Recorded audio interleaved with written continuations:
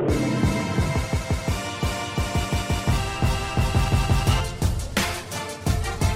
are Locked On Kentucky, your daily Kentucky Wildcats podcast, part of the Locked On Podcast Network, your team every day. Welcome to the Locked On Kentucky podcast. We bring you info and insights on UK football and basketball every weekday. Stay informed by making us part of your morning or afternoon commute. Listen and follow for free on Apple or Google Podcasts. Just subscribe to Locked On Kentucky. I'm Dan Reefer with Fox 56, along with Kyle Tucker of The Athletic.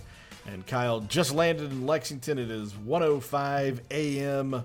Monday morning as we record this. Just getting back from Lubbock, where we saw a great basketball game and a great atmosphere.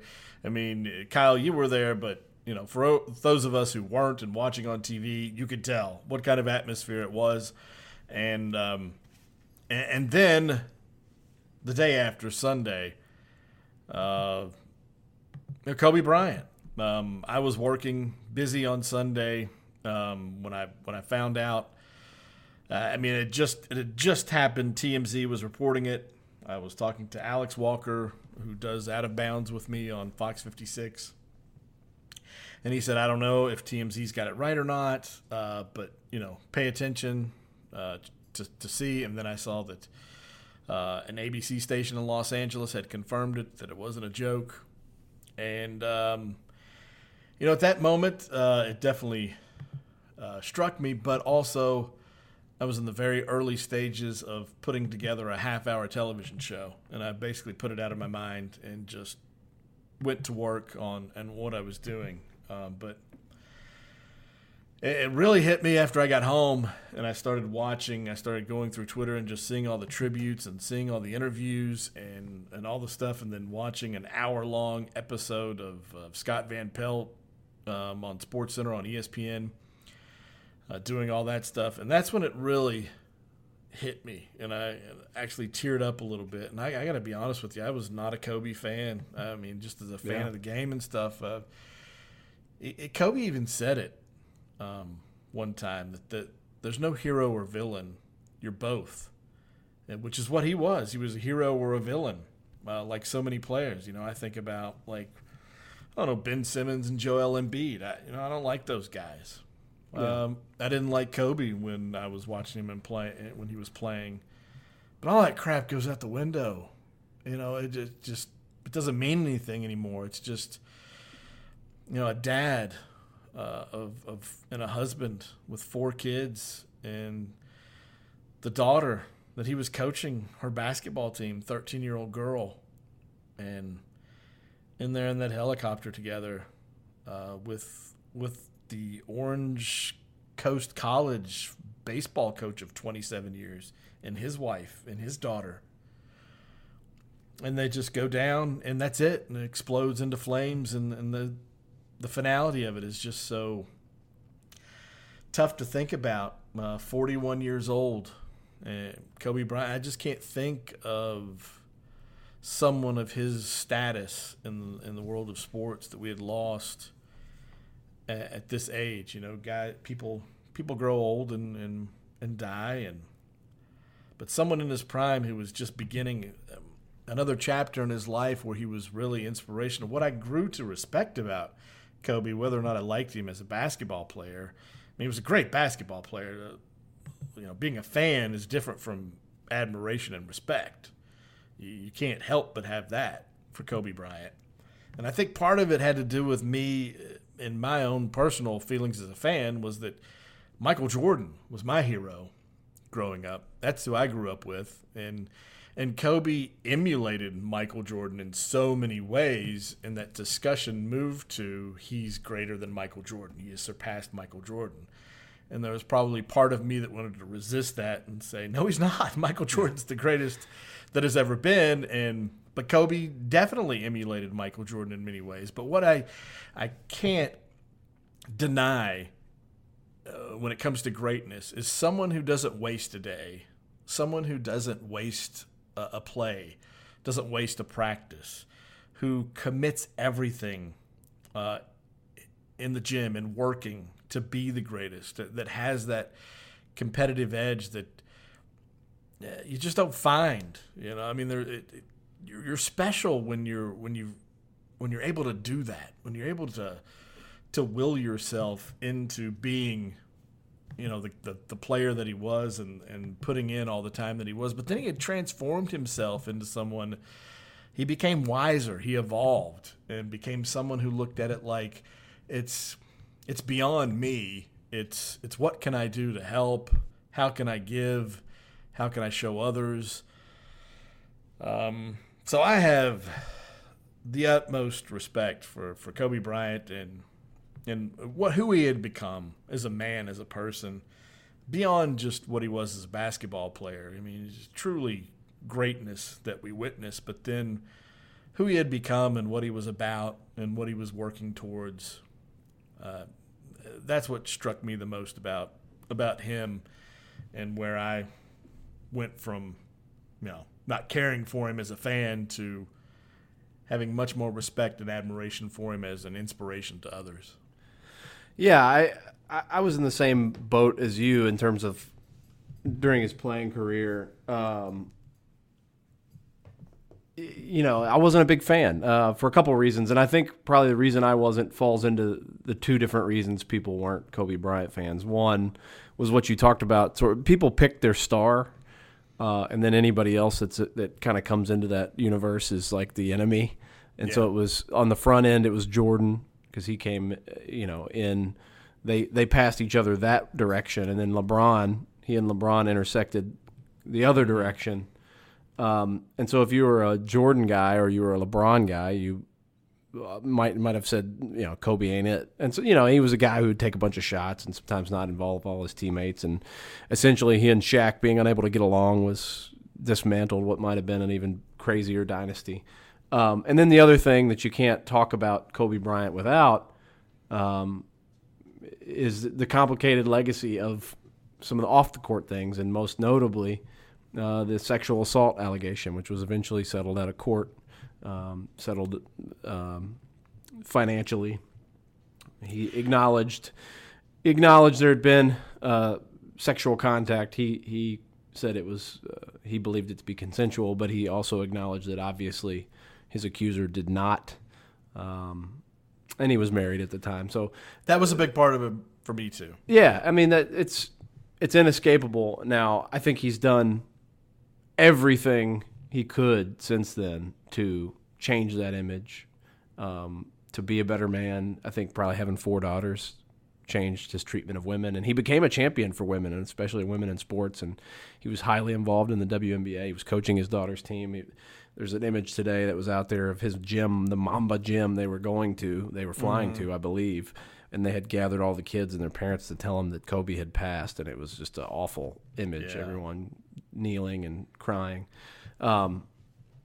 And so I think the way a lot of people felt about him softened and changed over the years. You can't deny his greatness. I don't think you take today to just tear him down and dive into all the ugliness, because the bottom line was a dad and his daughter were going to a game and they died, and another family died, and a wife lost her husband and her daughter, and 3 sisters lost their sister and their dad.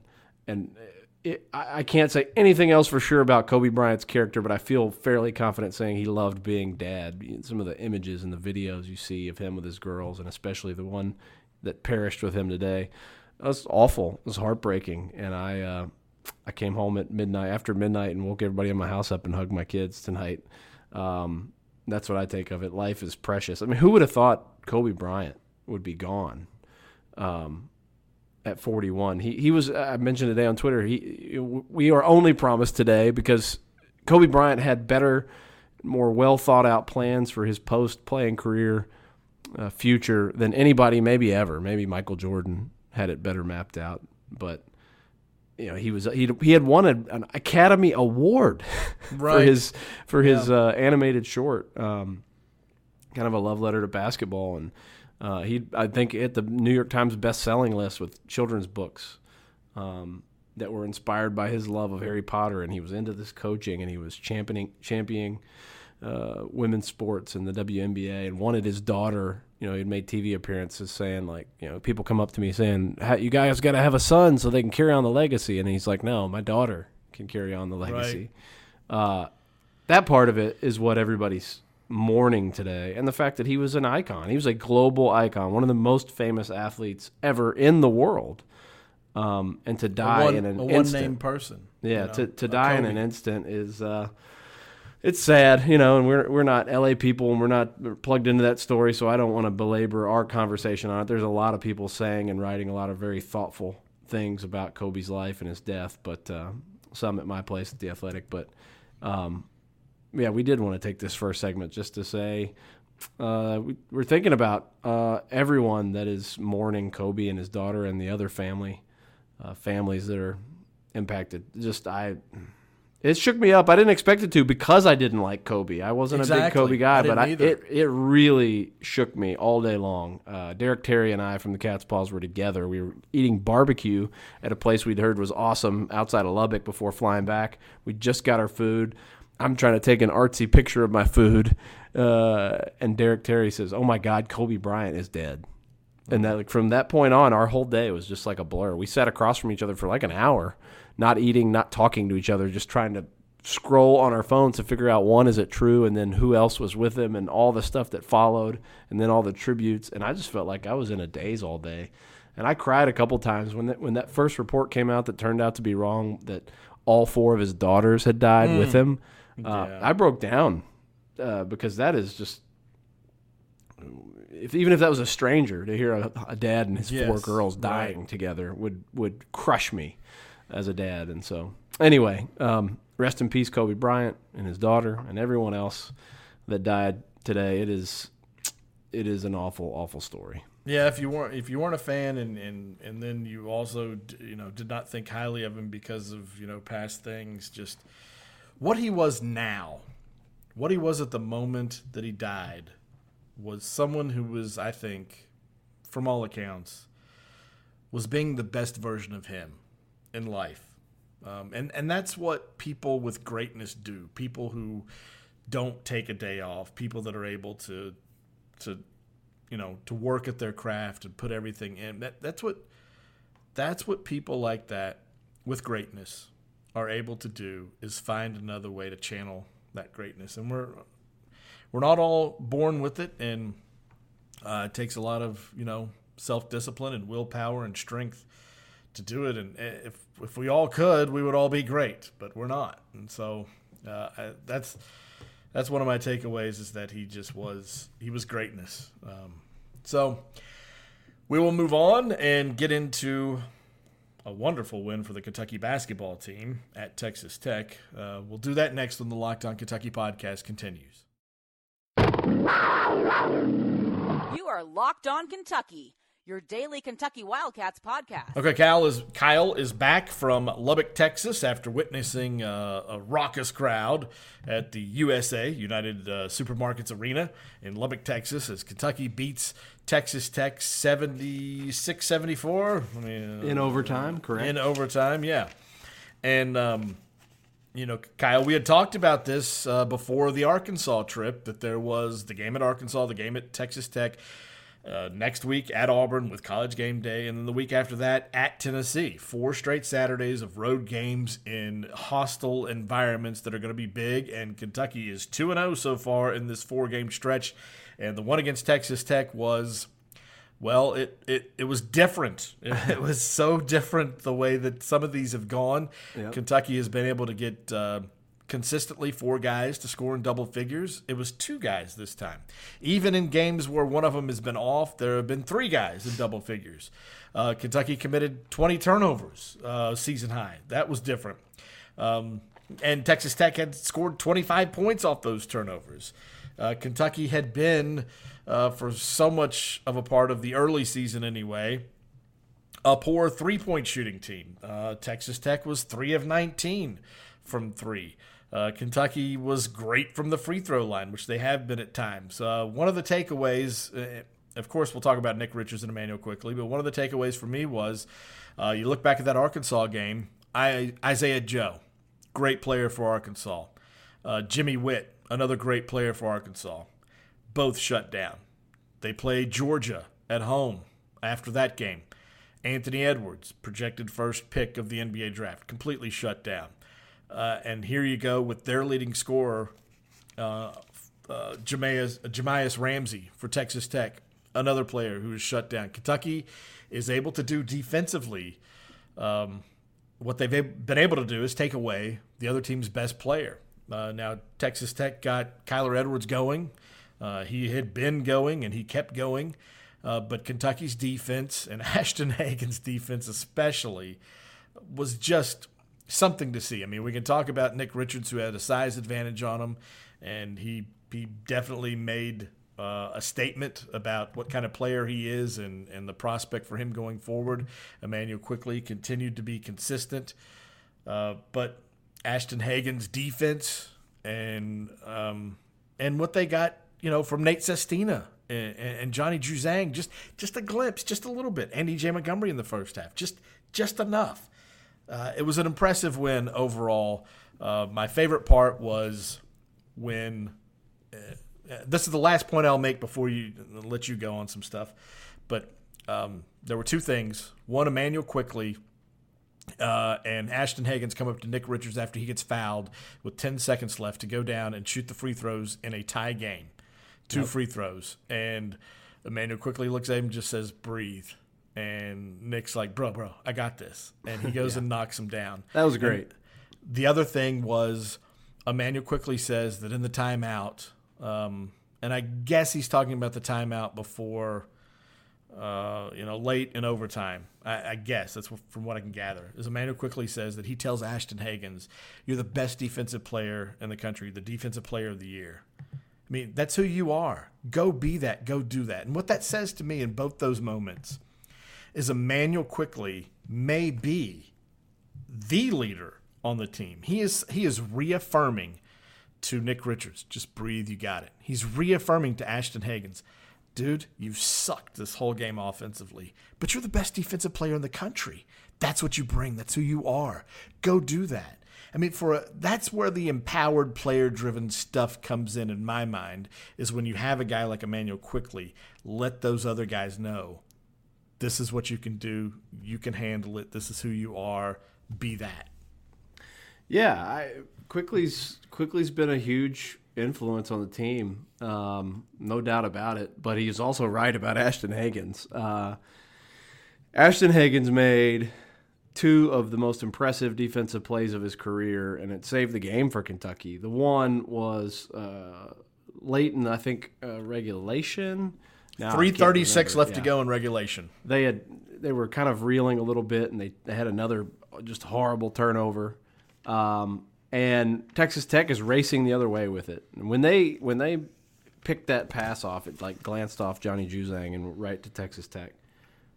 Ashton Hagens was at his own free throw line. Even beyond that, he was even a little deeper. Well, I guess to clarify, by the time they had pushed it to half court, Ashton Hagens was still back at his own free throw line. Yeah. By the time the lob was thrown from like NBA 3-point range, Ashton Hagens was also still outside the 3-point line. When the pass was out of the passer's hand from beyond the 3-point line, Ashton Hagens was also behind the 3-point line. And by the time the ball got to the rim, he was at the rim, flying through the air, and deflected it to Johnny. And Kentucky gets it back and goes the other way. It didn't count as a steal. It didn't count as anything. Ashton Hagens is not recorded in the official stats or play-by-play as making any sort of play there. And it was as good of a defensive play as you'll ever see. And then he clinches the game at the end, at the last play of overtime. Did you say this? Did someone, I thought I saw this somewhere, that Hagens said that Calipari had got on to him for giving up on a play previously. No, I didn't see that. But and that factored into him like rushing down the court to do that? I don't know. Hagens didn't talk to us after the game, so I don't know. Maybe that was on the radio. But he was certainly all over it. And then the last play, Nick Richards gives him the lead with 2 free throws. He, by the way, hit his last 6 free throws and 7 of his last 8. The 7-footer, as he went for 25, 14, and 4 blocks. Maturity. He gives him the lead, and then Hagens stalks Moretti from the whole. First, he pressures the inbound, he's all over Moretti in the backcourt, causing them to burn some time up. And then down on the other end, he gets screened. He almost falls down. He's forced to trail the play. And Kyle Mann, who used to do this podcast with me and does a lot of basketball breakdown stuff, one thing he pointed out is one of the values of Nick Richards, and especially as he's become a rim protector, is that drivers have their eyes up because they are afraid of what Nick Richards is going to do up top. And a lot of times that allows a guy like Ashton Hagans, who's kind of a little pickpocket, to come along when the ball's down low and their eyes are up high and poke steals away. And so Hagans gets screened. He almost falls down. Moretti's driving into the lane. There's Nick stalking him as well. And from behind, there comes Ashton Hagans. Boop!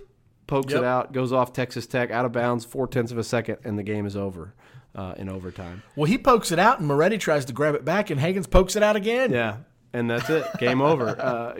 Hagans, he's 6 points, 7 assists, 3 steals. Seems like a pretty pedestrian game, but he played 43 of 45 minutes, and he played balls to the wall defense. Yes, he did.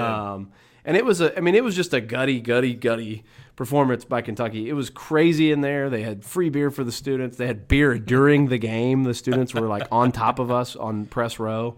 It was a great seat because I could hear everything that Calipari was screaming. I could hear what the students were screaming. Like Coach K. Yeah, the right? guy behind me, the student behind me kept screaming insults at Coach K, which was very funny. I mean, the whole game.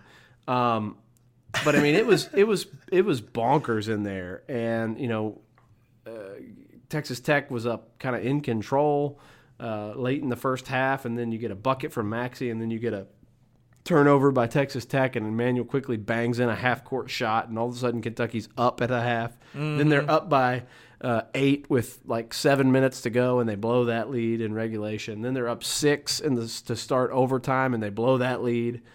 I mean, there were several times I thought they were dead in the water because, Texas Tech, they let Texas Tech back in, and that crowd got crazy again.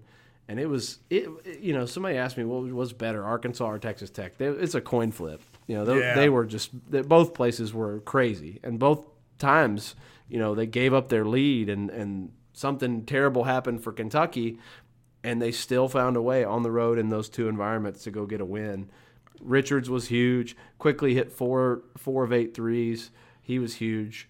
But, I mean, just the fact that Nick Richards and Emmanuel Quickly and Ashton Hagans, 2 sophomores and a junior, probably all of which thought they were one-and-dones, none of which were ready to be.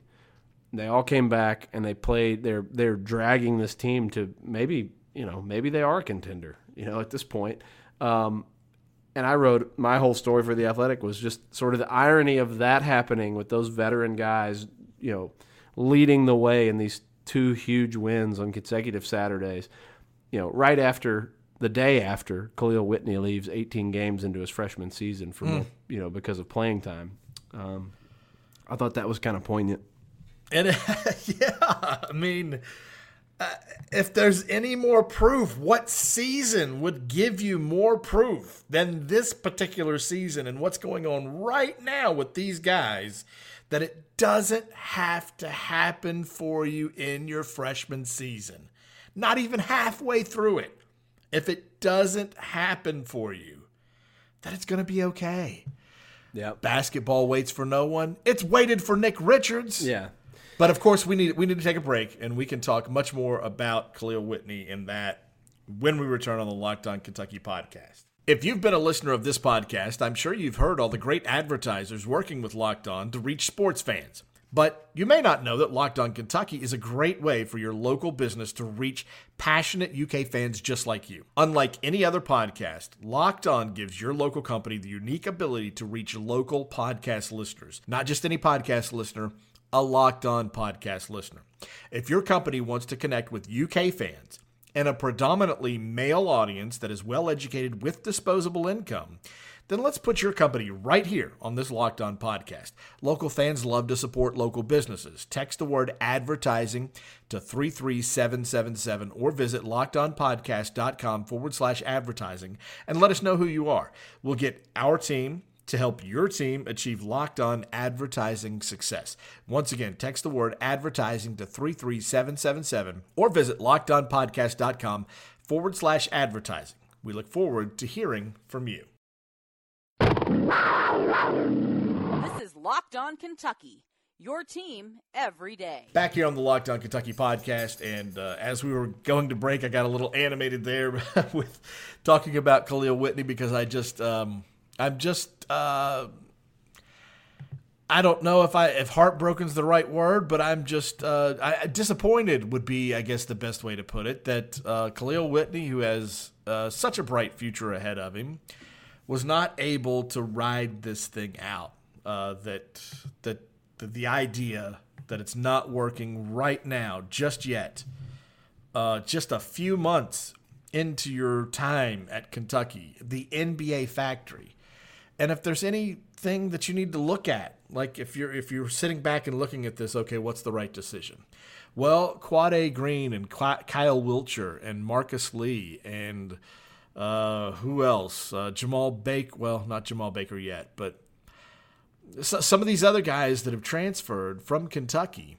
None of them have gotten drafted. Exactly. I mean, Quade's not there yet, but he's not at this point a 6 foot tall point guard who's just pretty good is not and doesn't play defense is probably not getting drafted. Exactly. That's the thing that they all have in Charles Matthews that they all have in common is that they're not in the NBA. They're not having NBA success right now. So if you leave, you go down the road of having a professional career possibly overseas or finding a harder road.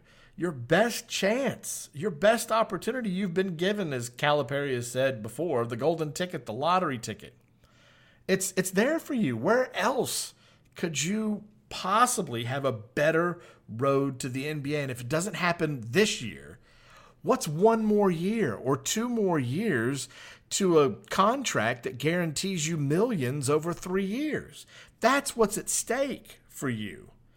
And just be patient enough to ride it out. Kahlil Whitney is a phenomenal athlete. Calipari said he had a great attitude this whole time.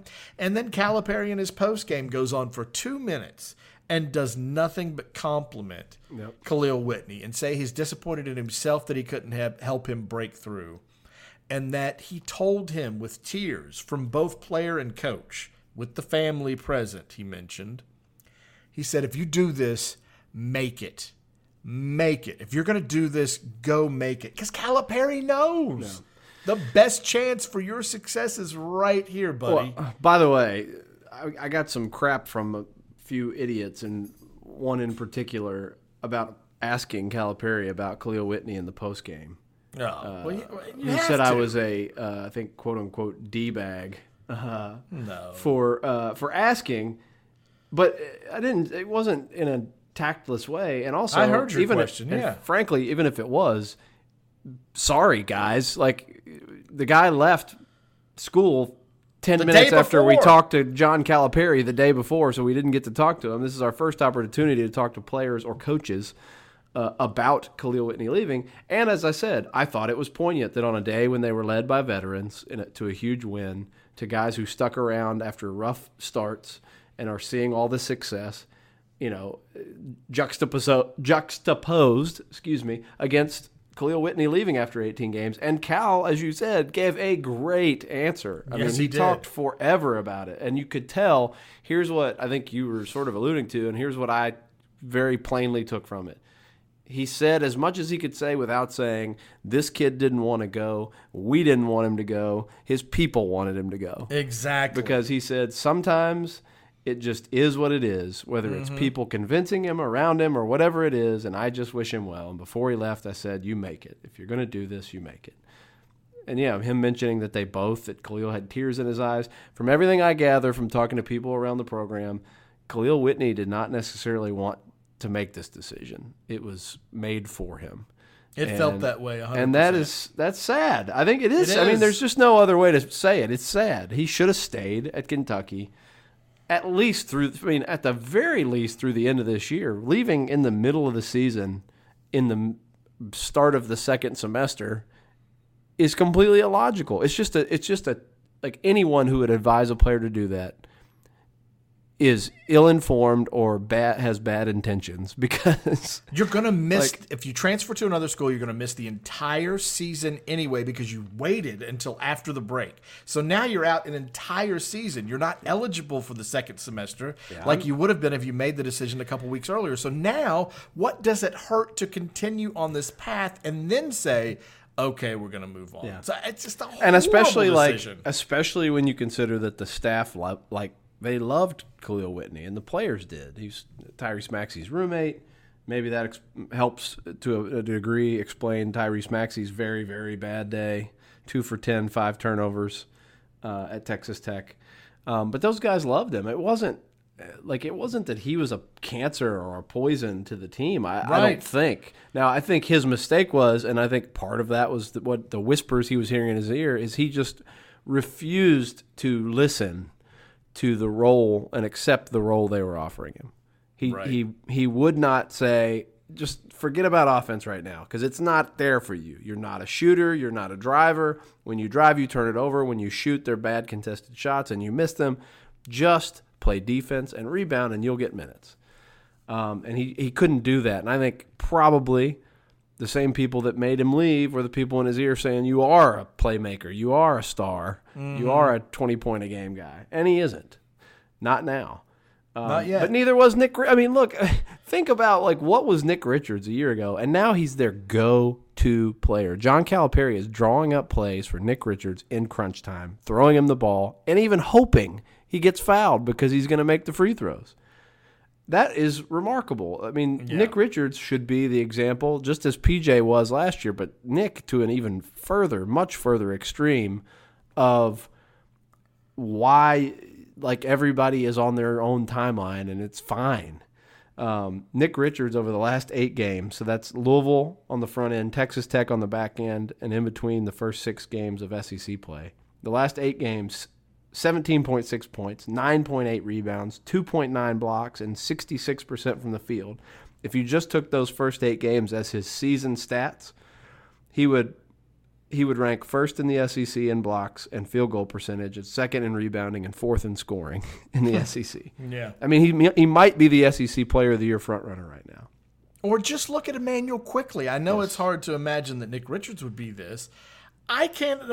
There was no world that I thought Emmanuel Quickley would be this. Yeah, I did not think that Emmanuel Quickley would be this in the second year. He's averaged the last 8 games 17.6, 5.3 rebounds. He's really started rebounding, and he's made 22 of 45 threes over the last 8 games, 49%.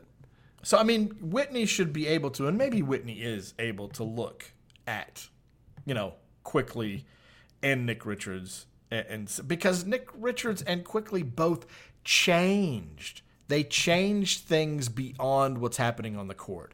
They changed before the success came on the court. That's who knows better than Calipari to help you through that. Yeah, they changed the behaviors that the work that it takes.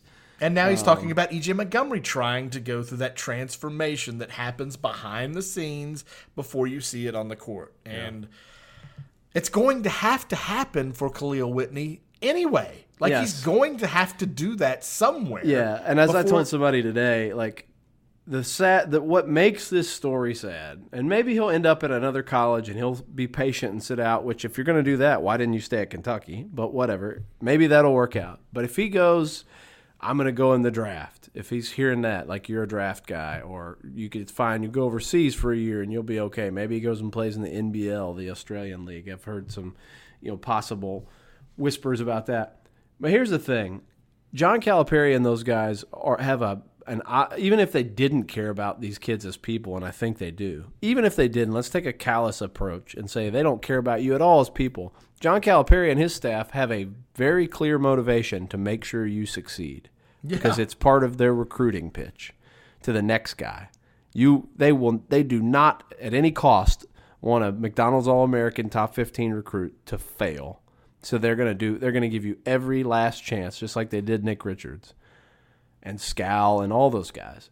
They have a reason to care about whether or not you succeed. If you go play overseas on some janky pro team and you're not good enough, They don't care. They'll crap you out, and that'll be the end of it. They don't have any real reason to care about whether you make it or not. They'll pay you a basic wage, and if you're good enough, they'll pay you a little more, and if you're not, they'll kick you out. And that's it, and your career's over. And to think you can't play more than a minute or 2 minutes in a game in college, but you can go play professionally somewhere is just sadly delusional. It's I think it's a real bummer all the way around, and I feel for Khalil Whitney. I don't think he's a bad guy. I think he got really bad advice. Yeah, that's what I'm most sad about. It's not that I care about Kentucky's program so much that I want Khalil Whitney to help it. It's just I feel sad for the young man who is clearly athletically gifted and has an opportunity, and it's being squandered away, and not necessarily by his own decision, but people that don't know better they think they have his best interest at heart, and they just don't know well enough to make the right decision for him. That's what I'm most sad about, is that Khalil Whitney, this could be, the last of his. He may not make it because of this, and had he stayed, he has such a greater chance of making it. But anyway, that about wraps it up. The one thing we didn't talk about that we'll make sure we talk about tomorrow on tomorrow's podcast is that Calipari didn't mention Maxey by name when he was saying the guy that I was going to kind of give him a sink or swim moment, and he did not swim, was Tyrese Maxey. And we can definitely get into more of that. And then what Sestina was able to provide and what Johnny Juzang was able to provide. Some of that stuff we'll talk about. And then, of course, the matchup with Vanderbilt coming up. That's a whole other thing that's on the horizon for Wednesday for Kentucky. So, all right, Kyle, glad you made it back home safely. And you can follow us on Twitter at DRIEFFER. Kyle is at Kyle Tucker _ATH. Thanks for listening, guys. Have a great Monday.